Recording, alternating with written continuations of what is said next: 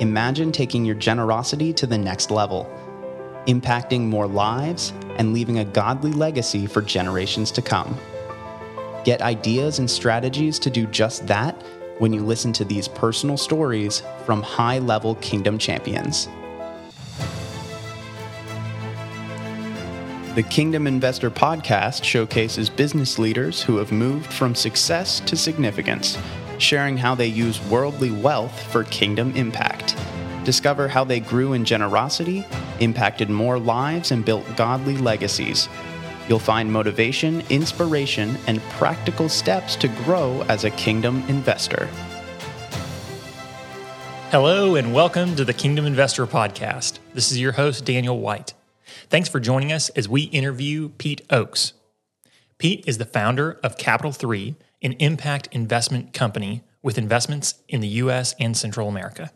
He started Enterprise Stewardship as an initiative that equips marketplace leaders with the resources to transform their personal lives and their business enterprises. Pete has over 40 years of experience operating businesses in energy, manufacturing, banking, and the education sector, oftentimes focusing on areas devoid of human flourishing. Pete's passion is to educate, equip, and empower business leaders around the world to live for something greater than themselves by using their business as a platform to impact the world for Christ. If you have enjoyed the show, be sure to subscribe to the podcast, follow us on LinkedIn, and share with your friends. And now, without further ado, let's get right into the show. Hello, Pete Ochs. Welcome to the Kingdom Investor Podcast. How are you doing today? Daniel, I'm doing great. Thanks for having me on. Absolutely. I'm excited to hear your story and to share it with our listeners. Would you just maybe start out with a little bit about yourself and just give us a little context? Sure. So I'm born and raised a Kansas farm kid, and that was a great life. I didn't realize what a great life that was until I kind of got away from it. But it was a simple life, kind of the proverbial faith, family, and friends thing. And I just really didn't understand how blessed I was to be raised in that environment. Had two great parents. Went to college. I was going to be a dentist. Took a business class to figure out how I was going to invest all the money I was going to make as a dentist. And about 2 weeks into that class, I said, I'm not going to be a dentist. I'm a business guy. So I changed majors, got out of business school, went to work in a family bank in Wichita, Kansas, did that for 8 years. And then I had this entrepreneurial itch, and I have had it for a long time.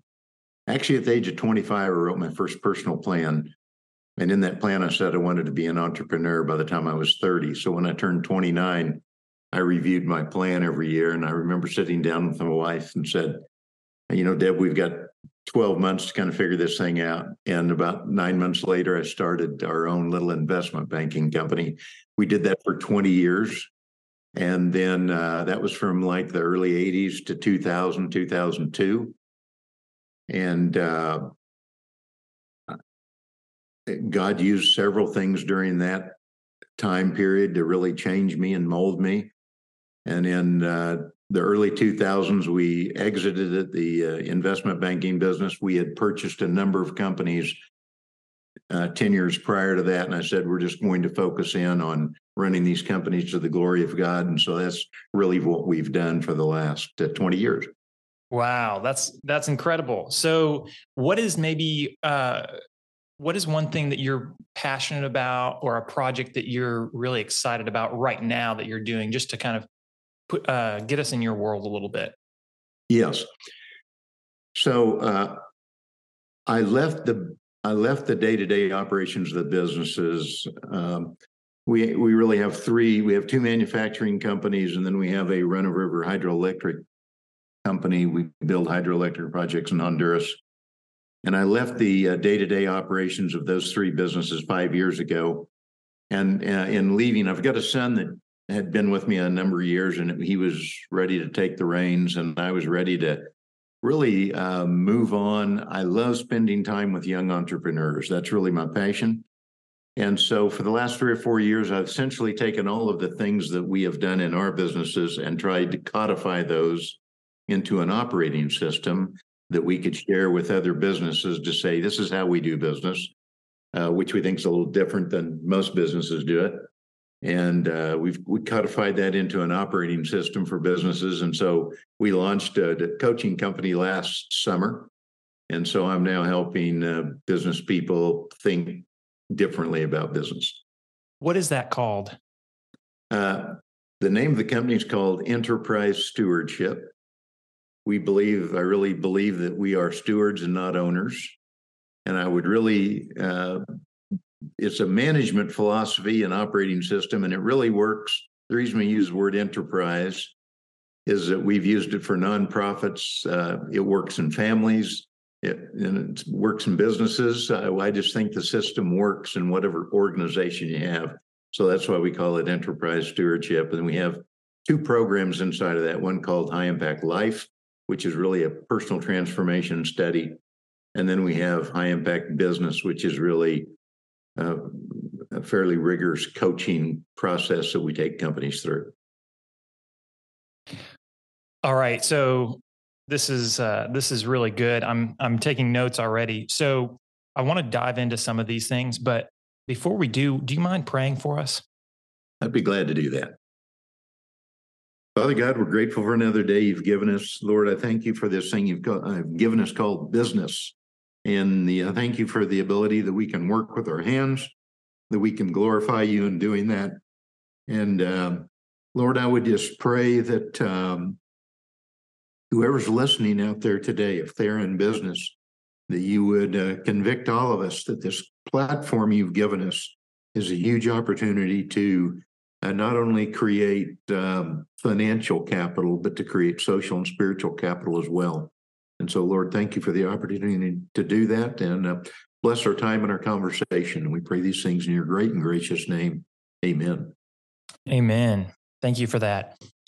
So I want to jump back to something that I saw in your bio on LinkedIn, and it says that you are a faith-driven entrepreneur interested in helping others create economic, social, and spiritual capital.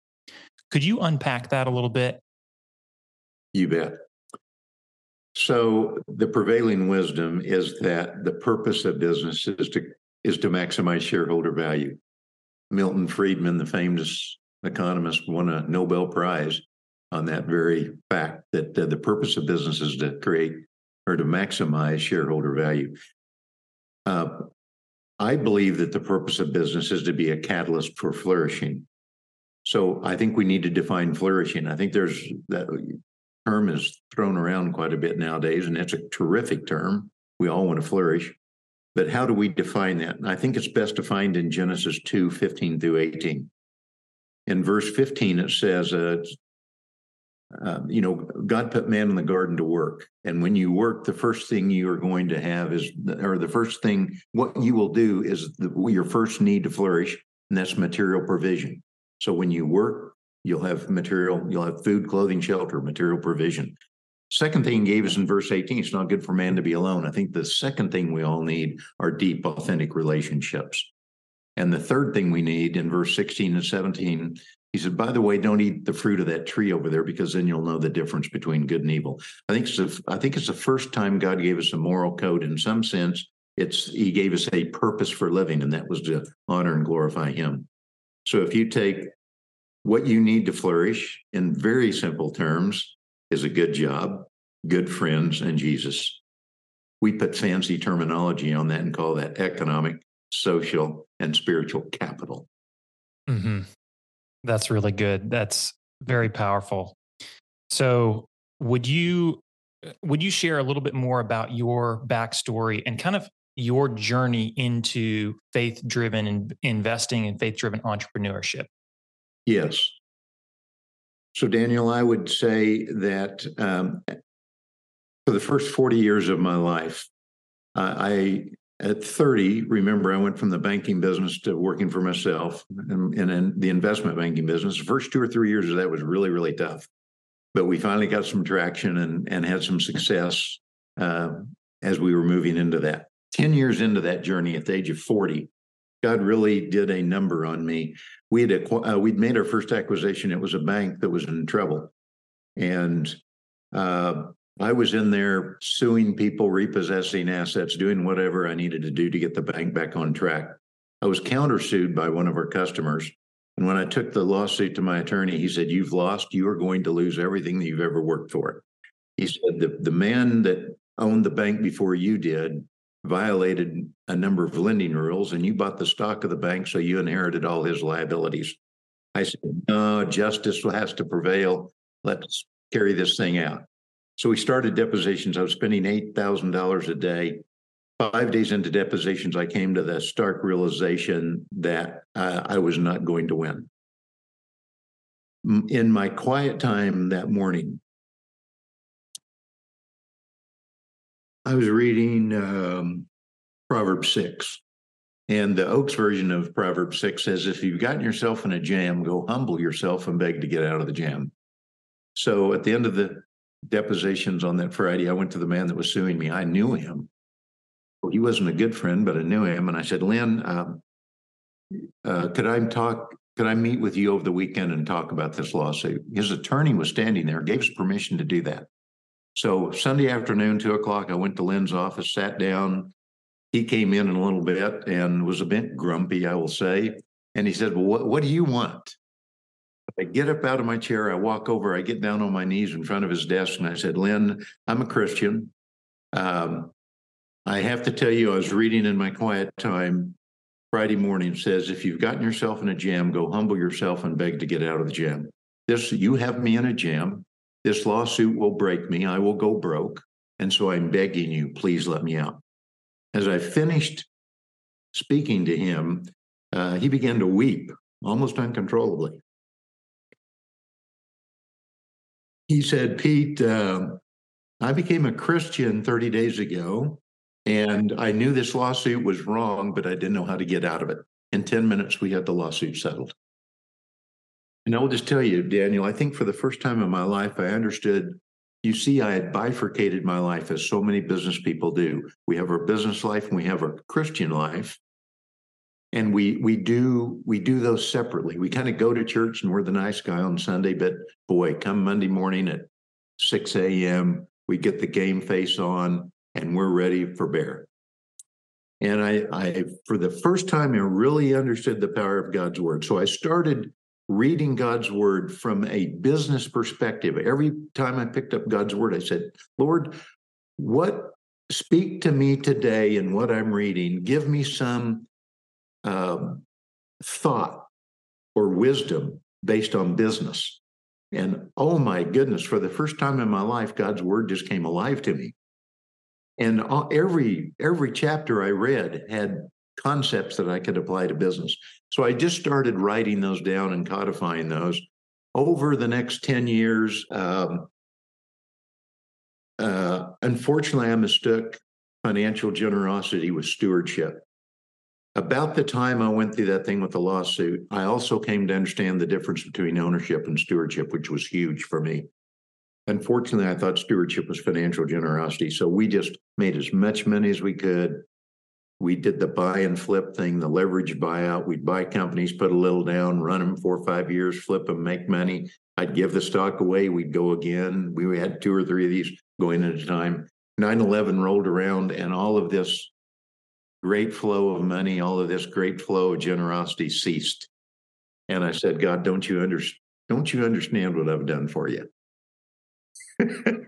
And it didn't take but a week or so to figure out that he wanted me, not my money.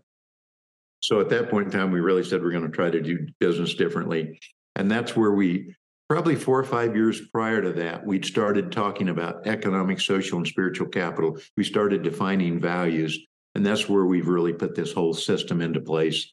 And I would say 2 defining moments, that lawsuit and then 9/11. God took me from the first 4 at 40, I would say, I would pursuing success, holding on tightly to the things Pete had achieved. At 40, to moving to significance, holding on lightly so God could use them. But at 9/11, God really took me from significance to surrender. He said, "Take everything you have, put it on the table, push it in. It's mine. use it and steward it for me. And, I would love to tell you that I live a surrendered life all the time. Unfortunately, I'm not very good at that. I don't pursue success very much. I'm really good at being significant, but where I think God has really used me and has shown me how he can use me is when I live that surrendered life. That's good. So looking back over your life, what are 3 things that you would recommend that somebody never does and 3 things that they always do? Maybe start with the always do first. Okay. You just got to get in God's word. And that is really hard for me because I'm such a doer. I'm not a very good beer. Okay. It's tough for me I think we become, when we get in God's word, when we're really in meditation and just abiding in him, as it were. I think that's the being part. I'm a doer, so I want to jump out of bed and start doing. But I think that is critical to get in God's word. Number 2, I think prayer is such an important thing. I think our pursuit of truth is measured by the time we spend in God's word. I think our pursuit of faith is measured by the amount of time we spend on our knees. And the more time I spend on my knees, the easier my life is. And the third thing, I just think to have somebody walk alongside you, accountability. I think we all need a running buddy. I think that's really, really important. So, being in God's word and prayer, I do believe that thinking through your life in the term of I'm a big planner. I've made a personal plan every year of my life since 25. And it's been fun to go back and read those and look at those. I think it's the way God lets you kind of look at repicture where you are and kind of step back from the crush of life and say, what should I really be doing? So God's word and prayer, I think personal planning and what I would call a running buddy and accountability partner are 3 things you ought to do. On the don'ts, the biggest failure I've made in life is I think I have confused my platform with my purpose. Those of us, particularly in business, we think that our purpose is business. No, our platform is business. Our purpose is to glorify God. And whenever I confuse those two, I talk to a lot of young guys. They call me and they're 30, 35 years old. They're not satisfied. They're saying, what, Pete, I think I need to change jobs. Well, I ask them, what's your purpose in life? Well, it's to have a good job and make a difference. And no, your purpose in life is to glorify God. I think understand your purpose, which is to glorify God, because your purpose will drive your passions. And for me, I think there are really 3 passions that we all need to have. We need to serve people. We need to be excellent. We need to be good stewards. Those should be our passions. And when your purpose and your passion align, your platform is simply the venue God's given you to live out your purpose and your passions.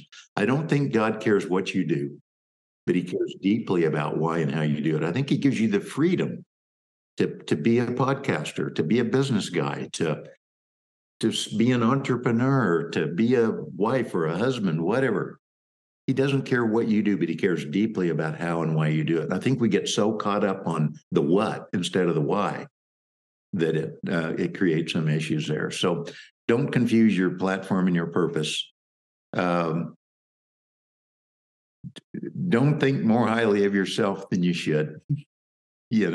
Humility, boy, that's a tough thing, but we all need a good dose of it. And don't hold grudges. I mean, it is so easy just to hold a grudge on a little thing. And I think you just have to give that to God and say, and grudges can be, in business, I hold grudges against my competitors. I'll see a competitor do something. Well, I'm mad about it. No, that guy, God created he made us as co-creators with him, right? And so anything we see in life, whether it's a competitor or whatever, that lifts society, that makes things better. That's why I'm such a big believer in capitalism. But just don't hold grudges, and I think encourage people the best we can. So can you talk more about enterprise stewardship and just maybe some of the things that you start sharing with these business owners that you mentor and lead? And what are some of the things that you start with kind of as foundational? Exactly. So I think there are probably three things that make up this whole philosophy of enterprise stewardship. The first I talked about, and that's the purpose of business. I believe you need to understand the purpose of business is to be a catalyst for flourishing. You need to figure out not only how to make money, but how to impact families, impact the community your business is in, and then you also need to figure out how to winsomely share the gospel. So I think that's the starting point, number one. The second thing that we talk about in enterprise stewardship is understanding the four disciplines of business. And those four answer the four most important questions in the world: why, who, how, and what. Why am I in business? We call that your purpose. You have to understand why you're in business. And I think it's to honor God, glorify God. But why am I in business? That's my purpose of business, and that's to honor God. The second question, who am I serving? That has to do with the strategy of business. Unless you are solving a problem for someone, you don't have a business, okay? So you really need to understand that strategy question. The third question is, how am I serving? That's the whole operational piece. And the fourth question is, what's my impact? And that's execution. So the four disciplines that come out of those four questions are: why, my purpose; who am I serving, my strategy; how am I serving, operations; and what's my impact, execution. So that's kind of the second thing we want to focus on in business, to make sure you've got those four disciplines really going. And then the third thing is, what are the drivers of business? You can have those four disciplines, but what are the things that drive action into each of one of those? So if you could just imagine in your mind a 4x4 matrix, on the right-hand side, which is the purpose of business, which is, really to be a catalyst for flourishing, creating economic, social, and spiritual capital. And then this 4x4 matrix across the top, you have the disciplines. That would be purpose, strategy, operations, and execution. And then going down the left-hand side, the next four on the 4x4 are what we would call the drivers.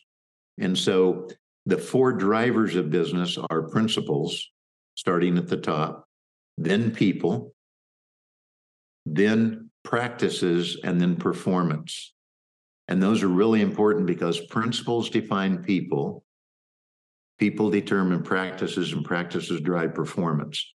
So if you now have this 4x4 matrix with the four disciplines across the top, the four drivers down the left-hand side, and if you just fill in those boxes, it will show you the framework for how I think you ought to operate business.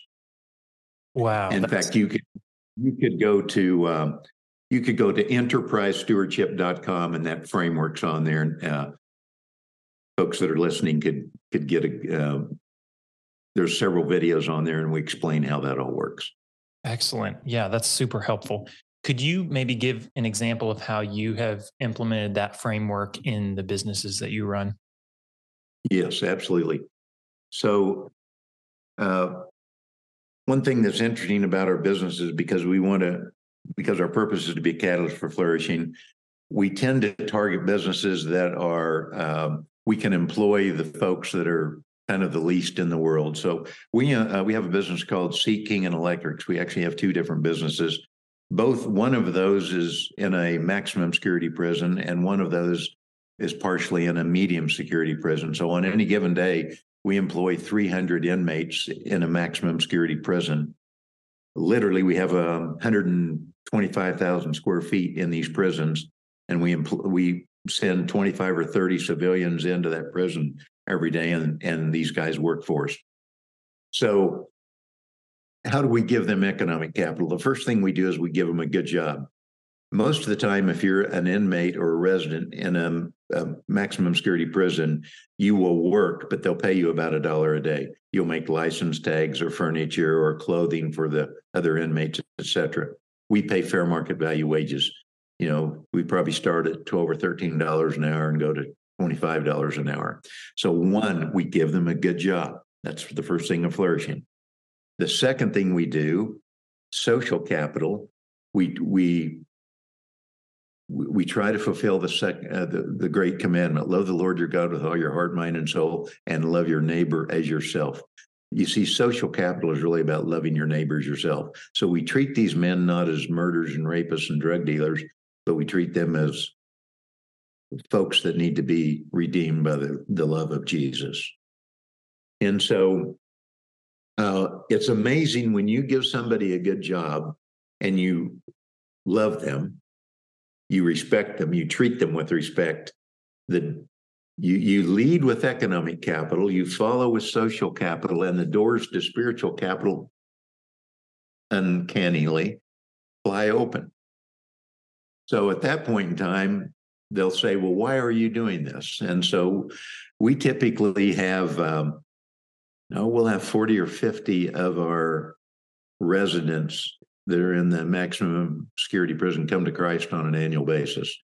We do lots of things for social capital. We have 15,000 hours of online training. You can get a black belt in lean manufacturing. You can have fathering classes. You can take business classes, entrepreneurship classes. We started a seminary in the prison. So we're going to graduate 23 men from seminary here in another month or two.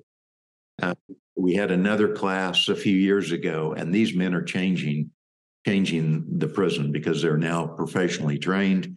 They can preach. They know how to love. They know how to disciple people, break down God's word, teach and preach. It's an amazing thing. So we do all these things. I will tell you, here's another thought on this whole thing. We measure the output on economic capital. We are fastidious at measuring net operating income. We want to maximize that the best we can because we think that's being good stewards. So we measure output on economic capital. We measure input on social and spiritual capital. So we have lots of programs, and what we are measuring is the amount of effort that we put into these men socially and spiritually. We plant, we water, but God causes the growth. So that's why we measure the inputs. And then, of course, we see lots of output. We see men coming to Christ. We see church attendance improving. We see family life improving. There's all these stories that we get that are really the output, but we don't start with them. So what has been the most rewarding part of all of this for you? Yes. It's to see men who have no hope, who are living in a desert of human flourishing, flourish. And it's amazing to me to see how a man that has murdered someone and who is hard, very hard, become tenderized, understand the value of work, understand the value of hard work, grab on to the self-esteem and the self-discipline it takes to become a person who can be proud of himself, as it were. And so to see a man, what he gets through work is amazing. And then to put him with other men and they socially interact and they become a family. They become a family with us and they learn to get along, okay, is amazing. And then the icing on the cake is if they come to Christ. And we see a lot of them do that. So if you have ever spent much time in a maximum security prison, it is a desert of human flourishing. But then if you walk 200 feet away and walk into our business that's located in that prison, you go from a desert to this flourishing oasis of jobs and people and Jesus and just terrific things. Wow, that's incredible. I Love get, that. Daniel, I get uh, I get text messages on a regular basis from men that have gotten out. The men that have gone through our program, the recidivism rate is about 7%, compared to 70% nationwide. So it's just a huge turnaround for these men. Yeah, that's incredible. All right. So would you share a little bit more about how you see business create flourishing in the world? How can we use business to create more flourishing in the world? Yes. So I think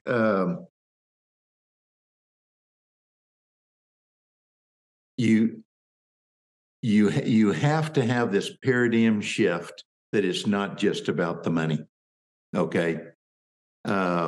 You have to say it's about economic, social, and spiritual capital. Those are we have a framework with a triangle, and we believe those have to be in balance in some sense. Okay.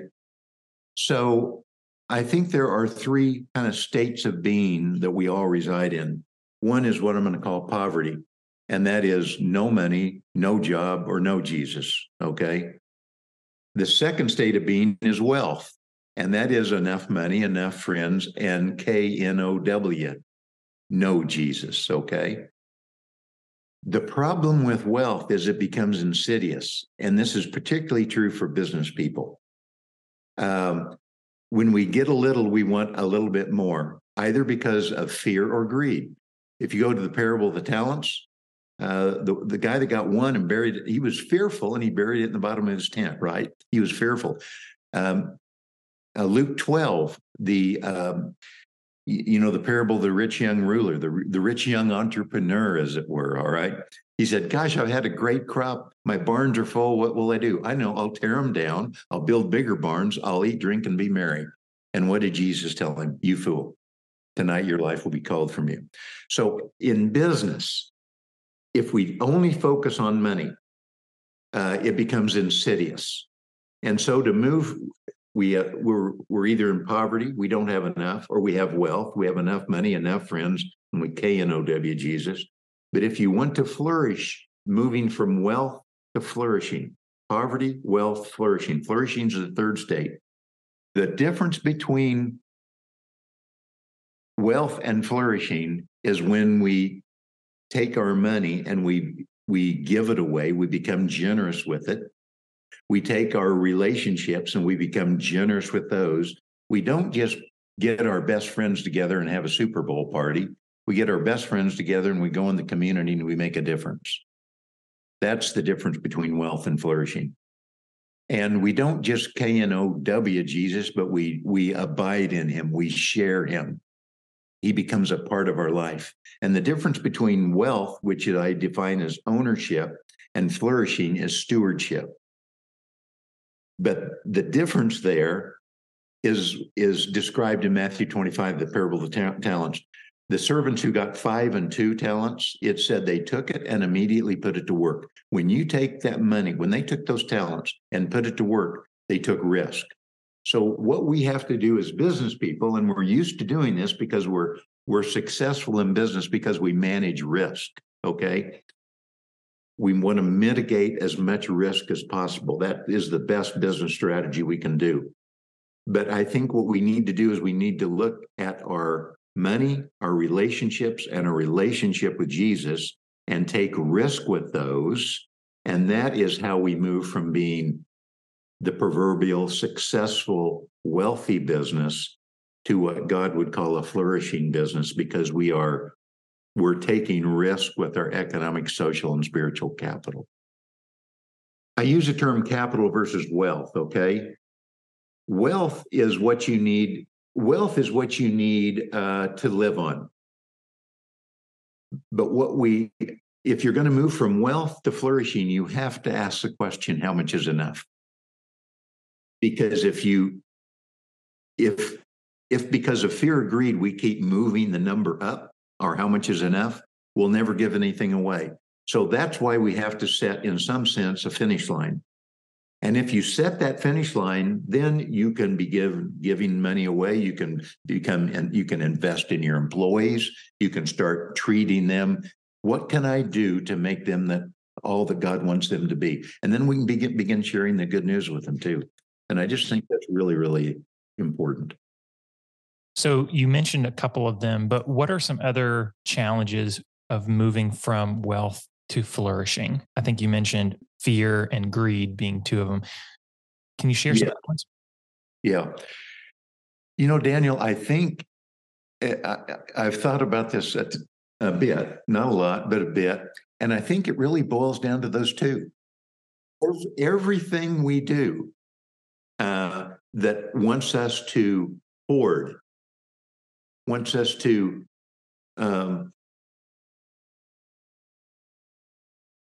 do what the rich young ruler did, build more barns, is either out of fear or greed.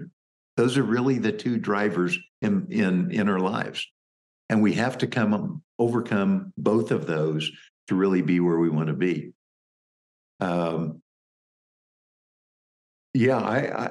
I look at my life, it's either fear or greed that has driven me to do things that were unhealthy.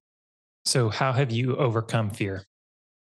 I'm going to go back to the analogy of success, significance, and surrender. And I think God wants us surrendered and not successful. And once again, the way we get from success to surrender, the way we get from wealth to flourishing, as it were, is this thing called faith. You see, wealth, in some sense, I think is success, and wealth is defined in 1 John 2:15-16. Do not love the world or anything in the world. If anyone loves the world, the love of the Father is not in him. For everything in the world, the cravings of sinful man, possessions, the lust of his eyes, pleasure, and the boasting of what he has and does, pride, comes not from the Father, but from the world. Pride, pleasure, and possessions are driven by success. And if we want to go to surrender, pride has to turn to service to others. Pleasure has to turn to excellence for God, and possessions has to turn to stewardship of what he's given us. But the way we get there is through Galatians 2:20. I have been crucified with Christ, and I no longer live, but Christ lives in me. The life I live in the body, I live by faith in the Son of God who loved me and gave himself for me. So if we're going to move from success to surrender, or from wealth to flourishing, it's a matter of faith. And we have to step out and do some things that we're not comfortable with. Now, if you've made the commitment to live a surrendered life or a flourishing life, and you're presently over here in success or wealth, God will get you there one way or another. He'll get you there voluntarily or involuntarily. And trust me, you don't want to go the involuntary route. I've been there and done that. Okay. I think there's one other situation here. If we kind of look at this success versus surrender thing, I think success is the world, surrender is the kingdom. What I'm really good at doing is living with one foot in the kingdom and one foot in the world. And its significance, it's the middle one. Remember, success, significance, or surrender. I'm great at being significance. The problem with significance is I have one foot in the world and I have one foot in the kingdom. And here's what God says about that. Revelation 3:15. I wish that you were either successful or surrendered, hot or cold. But no, you're lukewarm. You're significant. And I'm going to spit you out of my mouth. Wow, that's good. I haven't heard it explained that way, but I really like that. And it reminds me of James, where he talks about the person that is a double-minded man, and he's got sometimes he trusts in the Lord, sometimes he trusts in the world. But it's like, when I first read that, I was like, oh, that doesn't apply to me, because I'm trusting God at least sometimes. But that's exactly what he's saying, is like, no. Yeah, you do sometimes trust in God, but sometimes you trust in the world and the things of this world. Yeah, that's exactly right. Double-minded. No place to be. Exactly. All right. So I've got another one here. What is the greatest misconception about money that you've seen? That it'll solve all our problems. If I just had a little more money, everything would be fine. And I think just go to the grocery store and pick up the latest tabloid. And who are all the people with the problems on the faces? It's all the people that are rich. And they're in all kinds. Look at the lottery statistics. Like 80 or 90% of the people that win the lottery lose it all, and they're the most miserable people in the world. Most of them would say, I wish I would have never won that. And so I think money is very deceptive, very deceitful. Let's go back to wealth versus flourishing for a minute. I think wealth is gathering money, and there's a place to gather. That's what we work for. But we have to answer the question, how much is enough? That's kind of what's needed for my sustenance in some sense, okay? And then if you really want to flourish, you have to scatter. Wealth is gathering, flourishing is scattering. And guess what happens when we scatter? That seed has to die. We have to die to the money thing. And it goes on the ground, but when it dies and it goes in the ground and it lands in fertile soil, what happens? It's 30, 60, or 100x. And then guess what? You gather some more, and then you scatter again. I think it's this cycle of gathering and scattering. And we just have to pray like crazy that greed or fear doesn't interrupt the cycle. So how do we determine how much is enough? Yeah. I'll just tell you my story, and then I think we're all looking for a formula, and I don't think there is a formula. Okay.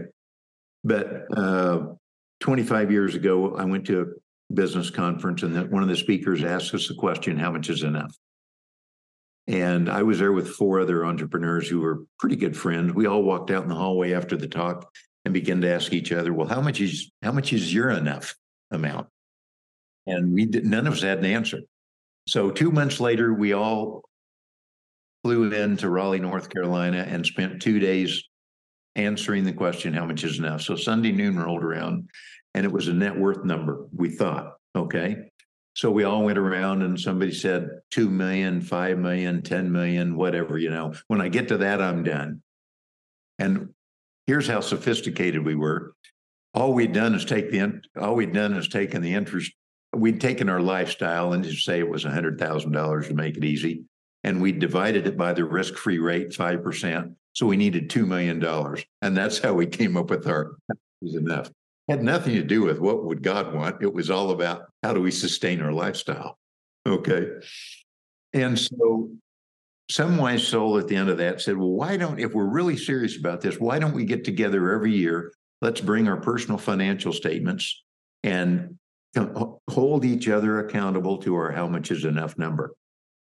So we started doing that annually. It wasn't 3 or 4 years and we'd all blown through our how much is enough number. Now, we were all entrepreneurs, and these were all privately held companies, okay? So how do I give away my privately held company? And we tried various scenarios and this and that. Nothing really worked. In that discussion that year, somebody said, I don't think it's a net worth number. I think it's a lifestyle number. I think the how much is enough is a lifestyle number, not a net worth number. And that was so freeing for us, because why is the first 2 million or 5 million mine? Isn't 0 mine and 100 his? Well, if it's 100 his, and God's given me the ability to create wealth, then why stop that skill? Why stop that creativity? Why not make as much as I can and steward it well for him? But what I'm going to do is I'm going to cap my lifestyle. So the second number we all came up with was a lifestyle amount. So when we then committed to a certain lifestyle, and everybody's just let their net worths, quote unquote, run, But what has happened to the kingdom out of that and for the kingdom is amazing. So for me, it's a middle to upper middle class lifestyle. And I've never taken a dividend out of our businesses. I've taken a salary. I get a 3 or 4% bump every year, and I just know what I'm living on. I don't go from 100,000 to 200 to 500 to $1 million. It's just we're kind of at this 100,000 plus number, and we're not suffering because of that at all. I still at times feel guilty about my lifestyle, and it's not nearly what it could be, but I think it's a good thing to once a year. And once again, this I think is important for a personal plan. Once a year, you can sit down and say, how much should I be paid to manage the assets God's given me? That's how much is enough number. Wow. I like that. And there are many years I'm being overpaid, probably. Oh, that's good. That's good. I like that.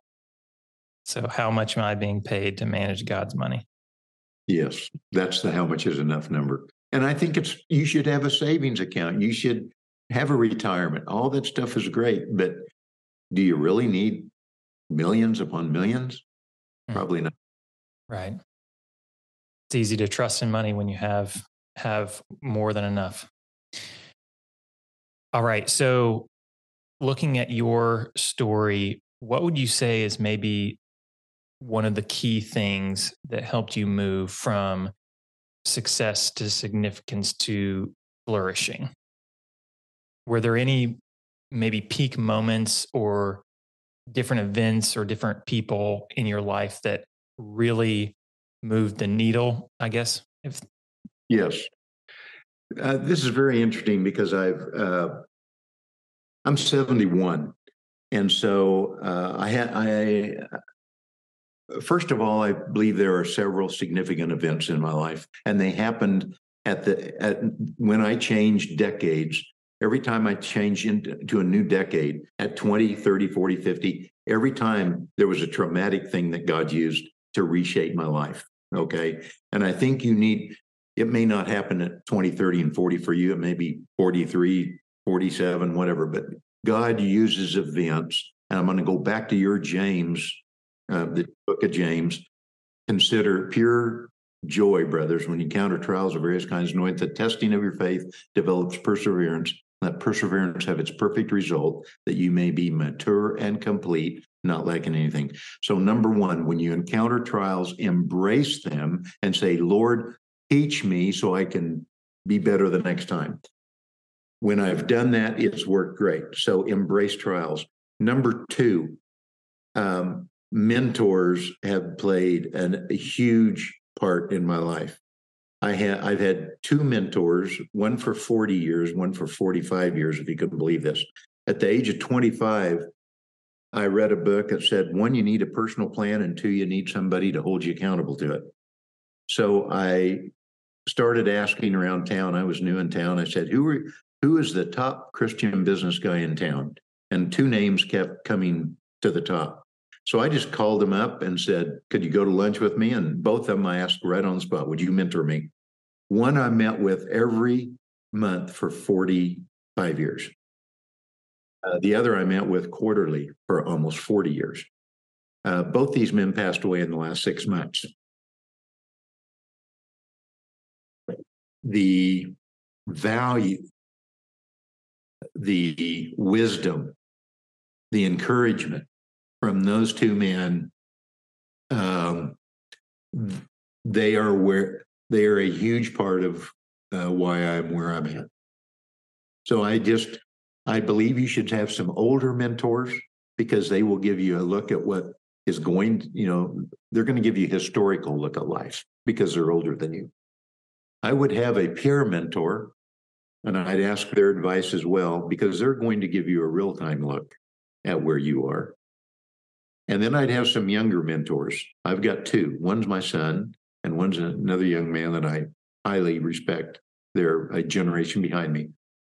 They give you a look at the future. they keep you young. And so I really love this older mentor, peer mentor, and younger mentor. Now, I'm getting to the age where there's not a lot of guys older than me, so I'm going to be on my own for the older guys here. But I also, here's another thought, Daniel. 0 to 25 is learning. 25 to 50 is doing. 50 to 75 should be teaching and passing it on. And as my one mentor said, 75 on is just hanging on. But I really think there are stages of life, and you need to embrace those. And when you're 25 to 50, you're in the doing stage. Get in there and make it happen. Now, my problem was I didn't stop doing till I was 65. So I overran things about 15. So I'm a little behind the teaching and passing it on, but I'm trying to make up for that. What I'm hoping is that, if I started teaching at 65, God will that'll let me get to 90 before I start hanging on. There you go. Perfect. Got it all worked out. All right. So before we go into the mentor minute, is there anything else that you want to share with our listeners? Gosh, I would just, I would encourage you if you're an individual to make sure you understand what your purpose is, and I believe that's to honor God. I would make sure that you're passionate about serving, being excellent, and being a good steward. And then I would just really encourage you, make sure that don't confuse your platform with your purpose. Your platform is simply the venue that God's given you to live out your purpose and your passions. And if you're in business, I think it is the next great venue that God's going to use to change a lot of hearts for him. So I'd encourage you there. Yeah, that's good. That's very good. All right. Mentor minute. Who is the most influential person that you know, and how have they impacted you? His name would be Bill Nath. Bill is 5 years my senior. He's my brother by another mother. I look at his life and he embodies what I want to be. He runs his business. In fact, I will tell you his business philosophy. I was in the banking business when I got to know him, and I walked into his business. He was an entrepreneur. And right there on the wall, he had 4 values: honor God, serve people, pursue excellence, steward capital. And I saw that and I said, Bill, can I steal your values? And he said, you bet you can. And so for 50 years, Bill and I have just been walking through life together. Is terrific. Wow. So would he be your running partner? Yes. One of them? That's good. Yes. He would be my peer mentor. While he's 5 years older, he's still close enough to me that I'd consider him a peer. Yeah. So he's a brother by another mother. That's excellent. And then what is a book or podcast that we should listen to or read? The number one book has got to be God's Word. I'll just tell you that. Okay. I don't listen to a lot of podcasts, but I do read. I subscribe to several secular and even Christian book summaries, etc. So I'm trying to read like 5 summary books a week, and I focus on economic truths. So I love the Wall Street Journal and some of that. To figure out kind of socially where things are. I love World Magazine. I think they give me a great perspective. And then, so I try to keep abreast economically of what's going on, socially what's going on, and then just spiritually, of course, God's Word, spiritual leadership.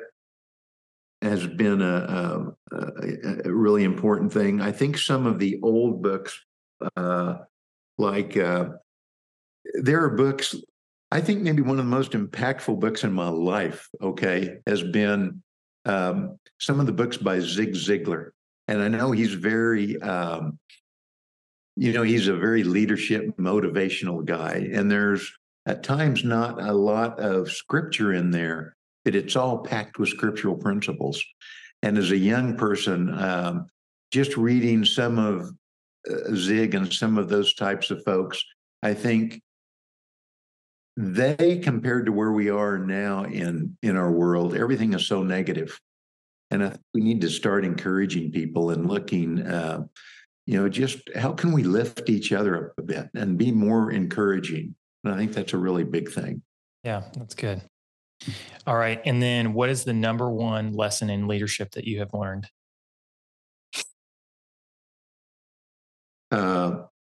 Connected leaders bring vision, humility, and courage to a team effort. The vision to see what should be done, the humility to believe it can only be done with the help of God and others, and the courage to persevere until it is done. I love it. Love it. Thank you. And thank you for coming on the podcast. This has been an excellent episode. How can we be praying for you and your family? Yes. So